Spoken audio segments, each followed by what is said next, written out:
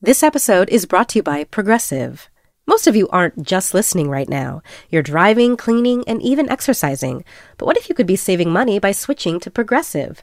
Drivers who save by switching save nearly $750 on average, and auto customers qualify for an average of 7 discounts. Multitask right now. Quote today at Progressive.com. Progressive Casualty Insurance Company and Affiliates. National average 12-month savings of $744 by new customers surveyed who saved with Progressive between June 2022 and May 2023. Potential savings will vary. Discounts not available in all states and situations. AI is making waves in every field it touches. President Biden is now on TikTok, and the election draws closer each day. With so much going on in the world, it is hard to keep up with it all, let me tell you. Hi, I'm Kai Risdal, the co-host of Make Me Smart. It's a podcast from Marketplace. And every weekday, Kimberly Adams and I break down the latest in business and the economy with short daily episodes to make it easy for you to stay in the know. Listen to Make Me Smart wherever you get your podcasts.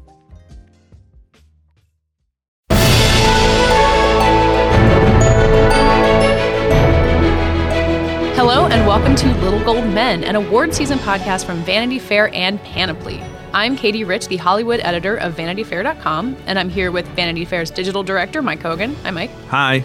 And Vanity Fair's film critic, Richard Lawson. Hello. So we've started this podcast because award season culminates with the Oscars in February, but it's actually already begun because winning an Oscar is a long process of shaking hands and courting voters and sitting out screeners and listening to people like us yammer on about who's ahead in the race. So this year we want to share with you the conversations that we're having amongst ourselves and other insiders this time of year. The three of us will be getting together every other week between now and February to hash it all out and put it all into context and tell all the best stories about just how crazy this season gets for the sake of winning one little gold statue. On this week's episode, we'll catch you up on the Oscar buzz that got started at the Toronto Film Festival, and then look at two A-list actors who are trying to change their Oscar fates with really big fall movies. And then to finish, we'll go big before we go home, predicting almost entirely sight unseen this year's Best Picture winner. So we've all recently returned from the Toronto Film Festival, which ended last week. And it's usually like a starting gun for award season. There's a movie premiere, the movies rack up as much buzz as they can, and then we all spend the next 6 months talking about them as they race toward the Oscars. But this year, the whole thing felt a little bit quieter, I think we all agreed, at least at first. And just as it seemed to be winding down and we were all leaving town, these two favorites emerged. There's Room, which is an intimate mother and son drama based on a best-selling book, and Spotlight, which is a very fact-heavy recounting of the Boston Globe investigation into the priest abuse scandals. First, we can hear a clip from Room. I guess they still can't hear us. Do you remember how Alice wasn't always in Wonderland? She fell down, down, down, deep in a hole. Right, well, I wasn't always in Room. I'm like Alice. Now we've got a chance. I'm scared. I know. Room went on to win the Toronto Audience Award, which, as we'll discuss later, is a really important part of award season. And then Spotlight was actually the runner-up, in addition to receiving some of the best reviews of the festival. So that seemed to me to confirm that these are the only two Oscar-heavy movies that came out of the festival, which is pretty unusual in a festival with hundreds of movies.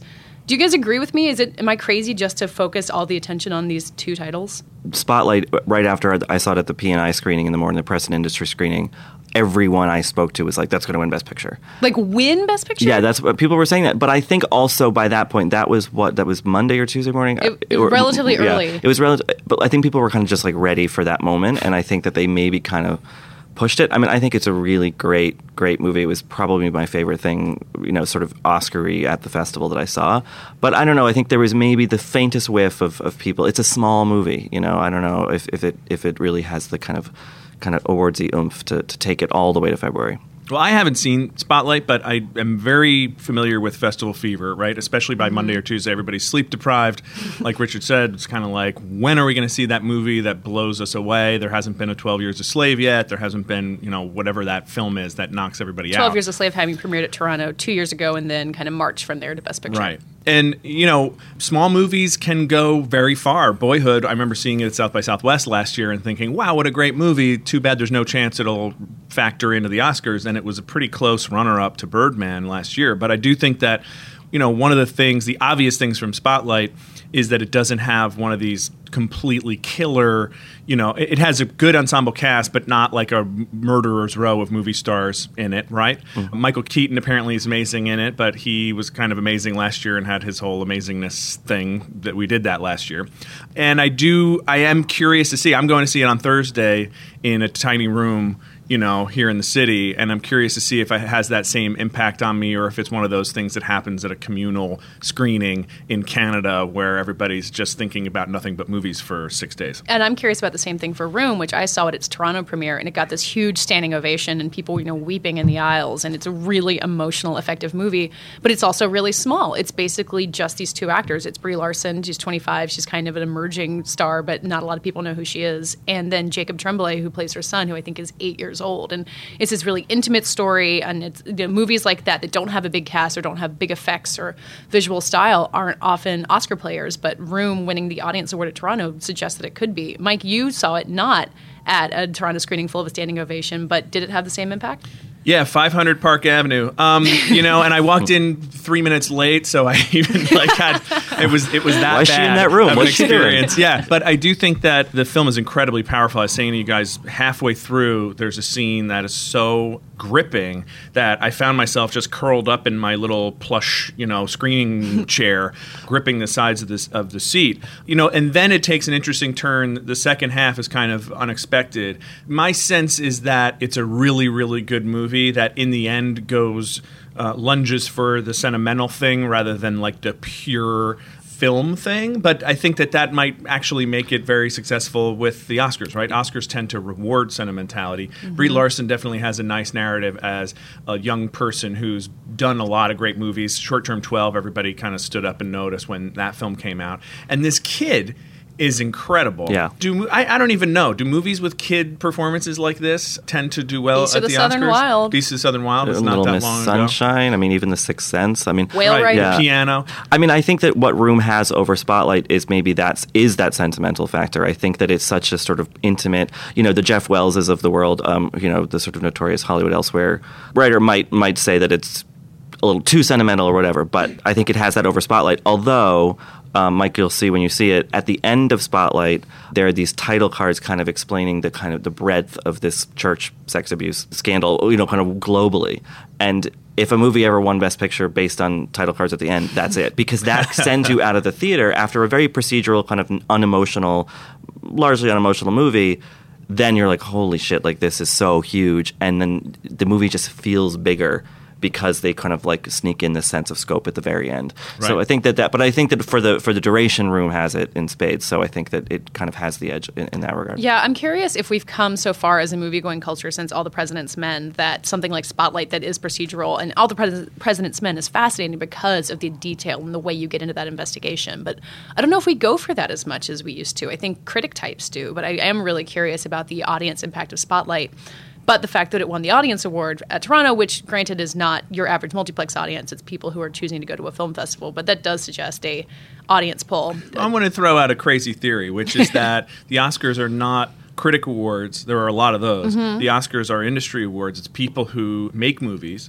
And I think that, critics may sit there and say, oh, this offends my sense of taste that you kind of went too hard for a sentimental win. But I think people who make movies and try to get people to come to the cinema or come to a multiplex, even more important, know that they have to move people, and it's really hard. And so I think that may be one reason why we tend to, as critics, be like, oh, God, the Oscars get so schmaltzy. But, this is what they do. It's kind of like for us, writing on the internet, you got to make stuff that people read. You can't just do things that... It's all about search engine optimization in movie form. Yeah. Yeah, and that's and Spotlight also has a big cast, so half the people voting in the Academy have probably worked with John Slattery or Mark Ruffalo or Rachel McAdams at some point, so there's a clubbiness. I'm also fascinated by the narrative of director Tom McCarthy, who had, by all accounts, the worst film at Toronto last year, The Cobbler, the Adam Sandler vehicle that, as far as I know, went straight to Netflix, and now this year has the best film at Toronto. That's a good turnaround story. Well, and also you mentioned the big cast, and this is another reason why these small movies tend to be underdogs, and probably helps explain why when there's a studio film in the running, there's a lot of support from all the kind of what we call below the line people who want those kinds of movies to succeed and be good. They don't want to do like a run and gun film over 10 years with 6 people on the set. They want like 400 people on the set and craft services. Yeah, and I think also in terms of Spotlight, that Tom McCarthy, started his career as an actor. He has that support behind him. I mean, I think even though Affleck didn't get the directing nomination, I think that the fact that he was part of the acting community and then transitioned into directing really helped Argo. It's because it's the fantasy for every actor. Exactly. It's the I want to direct made manifest and then winning Oscars. So I don't know that Tom McCarthy is quite a sort of presence enough to have his own kind of shot He's at big awards. He's not Batman, is what you're saying? Right, exactly. But I think that the fact that he is an actor who has, been in, the trenches with a lot of voters might help him quite a bit. And Room has an interesting underdog story behind the scenes. It's from A24, which is a relatively new distributor and has distributed a lot of really great movies. It had Spring Breakers was its first big hit, and this is kind of its first really heavy-duty awards hopeful. So there's a element of rooting for it there, but also it's an outsider. So like you were saying, it's not coming from Warner Brothers or Fox, where it has a bunch of gaffers who have worked with them before and want them to succeed. Yeah, A24 is a really interesting company, and full disclosure, our own Punch Hutton's husband is one of the key people there, John Hodges. But they've been doing so many great things, including Short Term 12, and this would be a very big vindication for them. It would really establish them as players, I think. Before we leave Toronto behind, a nomination, I think. Would be a lot. A lot. That would be a big victory for them. Before we leave Toronto behind, I think there's a lot of movies that we all saw, not just these two. So, since we're talking about the Oscars, not just quality, what else that you saw, Richard, do you feel like someone's going to be talking about between now and the end of the year? Well, I don't know that it's coming out this year. So I tried to do a little Googling before this, but I didn't find any concrete info. But I went, it's festivals. You have these long days of seeing movies. You kind of, I'll be honest, sometimes you'll skip something because it doesn't sound great. It just seems like a kind of forgettable festival film. I chastised myself into going to see The Meddler, this little sort of indie movie with Susan Sarandon and Rose Byrne, and I had a grin on my face for 2 straight hours. It was one of my favorite things at the festival, and it's Susan Sarandon. I think it's at her best, and if she was in the hunt this year, I'd be rooting for her. If she's in the hunt next year, I will be rooting for her in The Meddler. It's really, really great. I can talk real quick about Anomalisa, which got picked up by Paramount at the end of the festival, which was kind of a surprise because it's a small stop-motion animated film co-directed by Charlie Kaufman. But it's fascinating. It got a lot of people talking. It's very surprisingly emotional for also being very wry and Charlie Kaufman-y. And what's fascinating about Anomalisa is it can compete in the Best Animated Feature Oscar category. So it will be going up against Inside Out and Hotel Transylvania 2 and any other kids movie. And this category that's often dominated by Pixar now has a chance to have something really wild in there. Yeah, Anomalisa is awesome, and you can see Paramount thinking like, oh, there's 4 slots in Best Animated, we can get one of those. They're going to beat Inside Out. Yeah. But even just to get the nomination. And how about Jennifer Jason Leigh having a weird comeback year this year between that, and it started as a play, Anomalisa. Did it really? They had to persuade Charlie Kaufman that it would be a good idea to turn it into a stop-motion puppet thing with full frontal nudity. That happens all the time. Yeah, and that classic Hollywood tale. Yeah. But she's also, going to be in Hateful Eight. And I actually heard someone in her camp suggesting that might be quite an Oscar-y performance as well. Inside knowledge. I like this. Inside knowledge, that's what we're here for. I think the movie that really grabbed me was 45 Years, and Charlotte Rampling playing a woman who's been in a marriage for 45 years, and then her husband, Tom Courtenay, they live in the British countryside, and her husband gets a letter that his girlfriend from when he was in his 20s, who fell off of a glacier while they were mountain climbing in the Alps, her body's been discovered, and it's perfectly preserved at age 27, and he goes through this whole crisis of being like, she looks like that still, and I look like this. Never mind that she's been dead for 50 years. That all sounds kind of lurid, but it's incredibly sort of quiet and beautiful, and I think Charlotte Rampling, I could really see her getting a nomination from that film, and I just found it completely bewitching, although it might have been also festival fever. Yeah, it was the first movie we all saw at Toronto, so it's kind of like, I saw Fantastic Four, and now it's this. But also, I do think that I think Sandra Bullock is still a possibility for Our Brandis Crisis. I noticed all the Gold Derby I was doing my Gold Derby picks last night at a ludicrously Gold Derby early being time. a great source for obsessive awards coverage. Well, this is where they kind of are browbeating us all to make Oscar picks now, which is absurd. But anyway, no one had picked Sandra Bullock yet. But I think, she's a big movie star. It's a pretty great performance. It's not like her world class, but, why not? Yeah, I mean, I think that's like a stick around nomination, and they're like, we like you, just keep doing things and making big comedies, and then you can do these little artsy things, and then we'll reward you for that in a different way. Mm-hmm. Yeah. Before we continue talking about movies, I want to take a short break and talk about the Emmys, which happened on Sunday night. It's a TV award. This is, for now, not a TV podcast, but I do think as an award show, it's kind of interesting to watch the Emmys and compare them to the Oscar broadcast that we'll all be obsessively watching in a couple of months.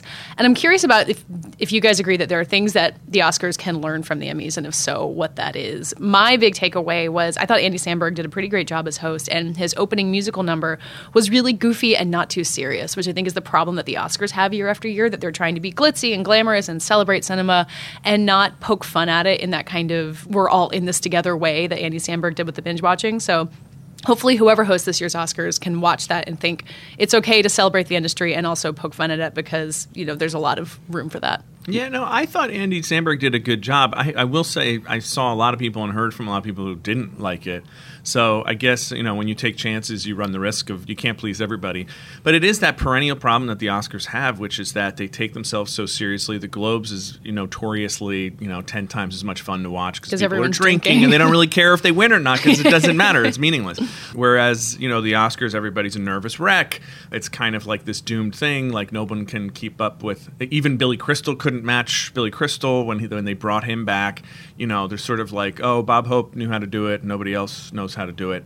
But yeah, I don't know. I have no idea how to fix the Oscars. Well, I think that one thing from I think first of all, the Andy Samberg opening number that referenced Billy Crystal's old Oscar opening numbers, the musical numbers, I really missed those. I realized watching the Emmys on Sunday night. But I think the other thing, you look at that show, it just moves. It's they have it very broken down. It's very strictly by category. You start with comedy, then you go to reality, then you go to drama. We're done. I mean, it's still 3 hours, but it doesn't. But the Oscars are often 4. Yeah, and I know that they have a sort of obligation to they want to stretch it out for advertising and all that stuff. So the Oscars are always going to be long. But I think that there's some fat that you can trim away that to look to the Emmys where it's just boom, boom, boom, like category after category without random salutes, and whatever they do on the Oscars. So I think that a sort of sense of efficiency is what the Oscars could learn from the Emmys. And if there were some way to get a sense of intimacy back, you probably can. But that's the one thing. It feels like such a monolith. And I think when you watch those old film reels of like the early Oscars, it just felt like, this glamorous night out for Hollywood. I guess another part of the problem is there's 50 award shows leading up to the Oscars, and by that point, everybody's completely exhausted. You've seen them all, and they have to somehow like top everything that came before. I don't know. The whole thing is diseased. Well, we'll spend 5 more months talking about that. I'm looking forward to that. Welcome to the podcast. So turning back to movies, last weekend, for the first time in actually more than 5 years, a Johnny Depp movie opened to really good reviews. This is not counting his tiny role in Into the Woods, which I don't think is fair as a Johnny Depp movie. Anyway, his performance as Whitey Bulger in Black Mass is actually earning him award season buzz for the first time since Finding Neverland. And it's the kind of comeback narrative that fuels Oscar campaigns, because everyone wants to celebrate Johnny Depp making a movie for grown-ups again. We can hear a clip of Johnny Depp in Black Mass here. I thought it was a family secret.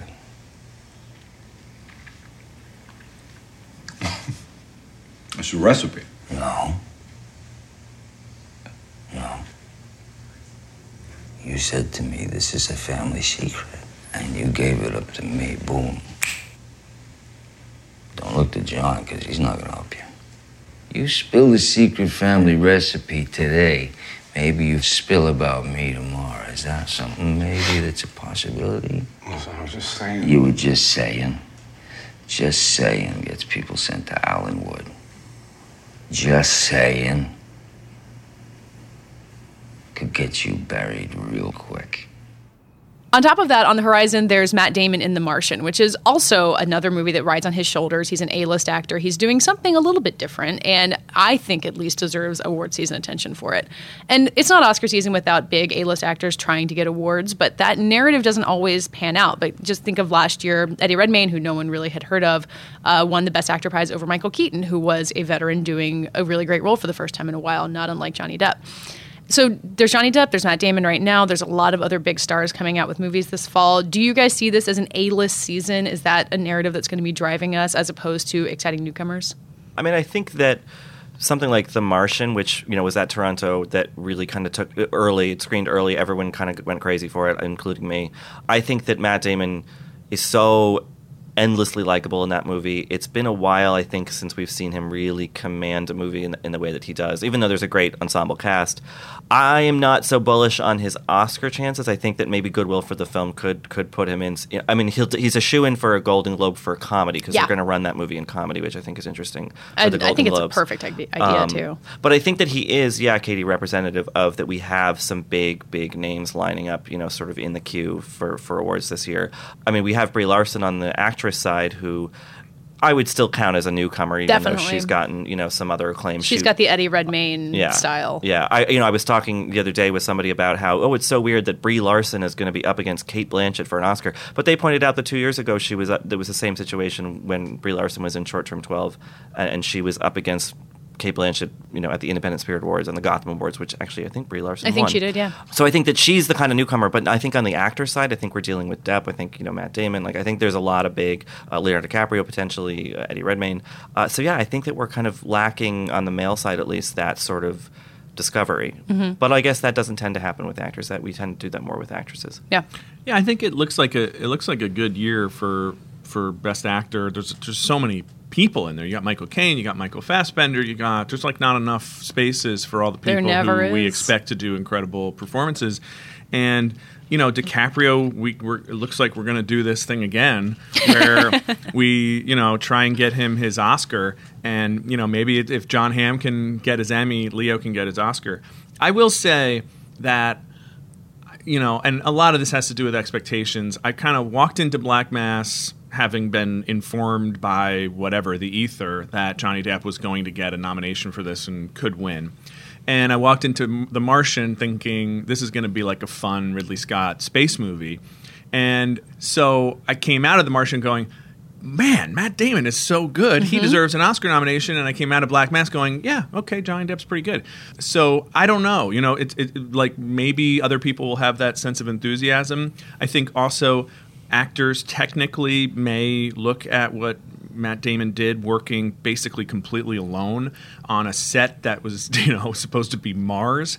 And the fact that he moves you, he didn't even, nobody in that movie even talked to Matt Damon, none of the other actors. They shot it in 3 segments, and I think the Matt Damon segment was last. So he could benefit from seeing the other performances, but there was no interaction. Mm-hmm. And so when you think technically, and actors I think will think technically about what a performance was, it is quite impressive.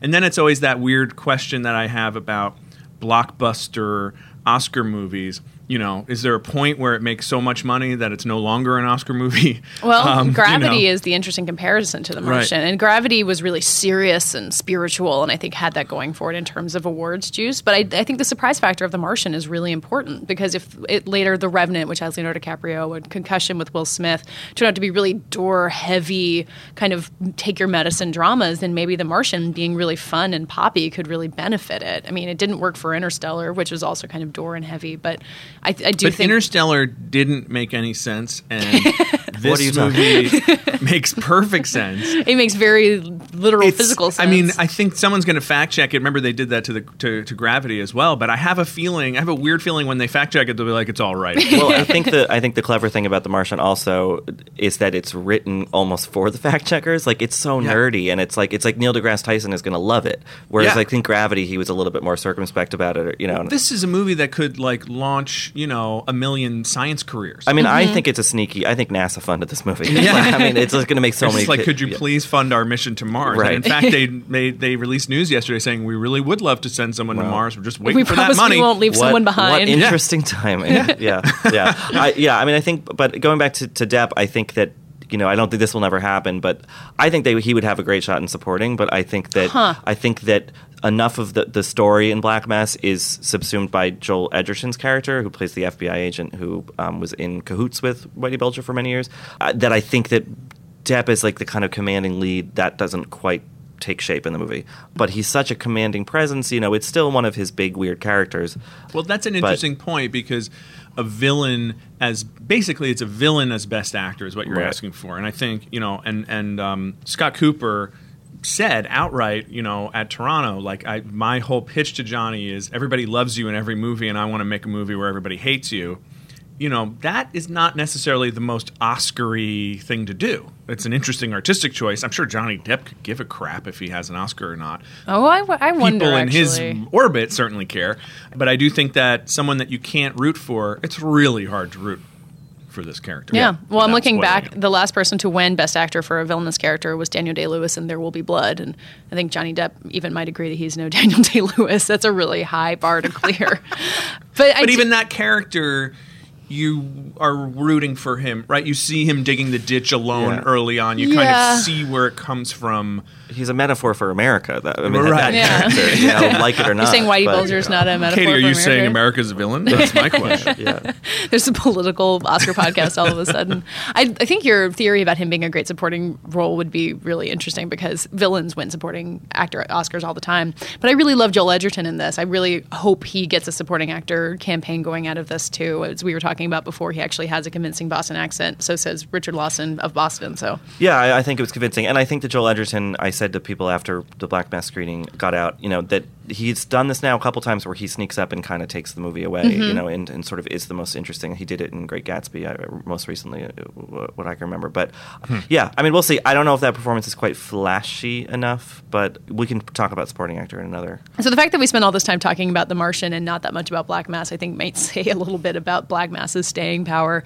It's hard to open a movie in September and stay through the Oscar season, and I don't think Black Mass is necessarily a great movie, but I think Johnny Depp will keep it in the conversation for a long while, even if the movie itself doesn't have the legs to go the distance.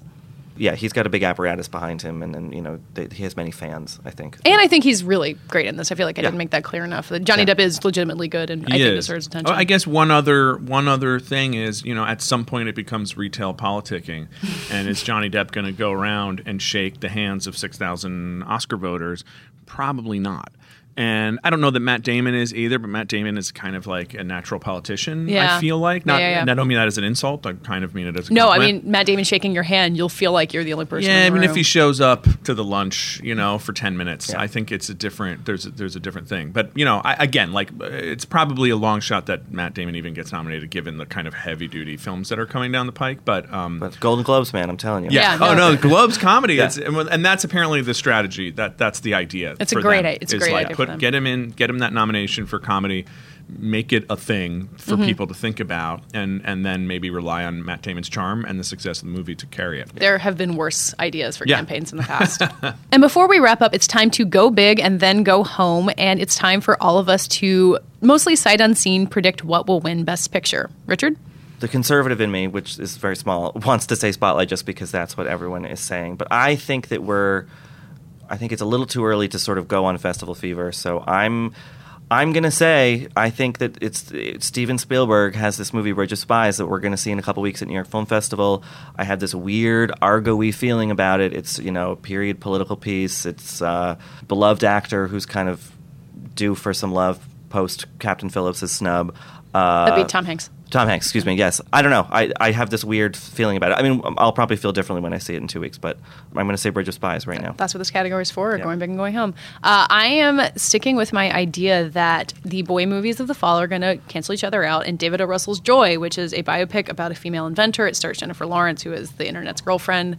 I think if it turns out really well, which with David O. Russell, the movie might not even be finished at this point, so who knows how it's going to turn out. But if it's good, I think it has the ability to go really far. It's been a good year for feminist topics. I think a movie about a fascinating woman could do really well in this environment.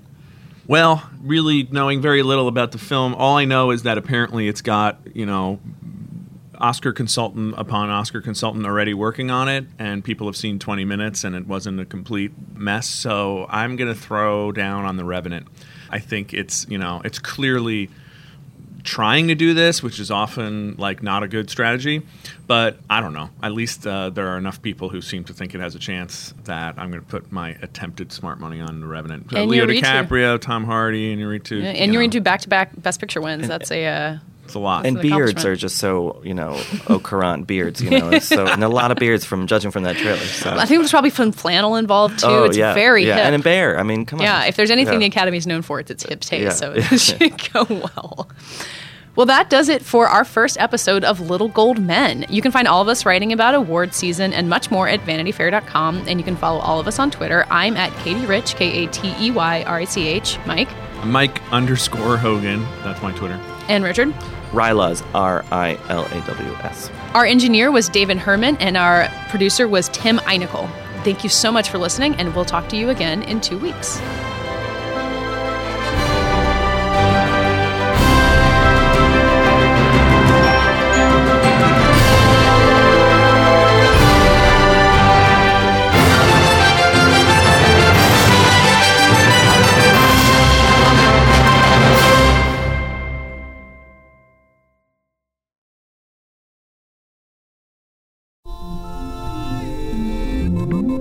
I'm David Remnick, host of the New Yorker Radio Hour.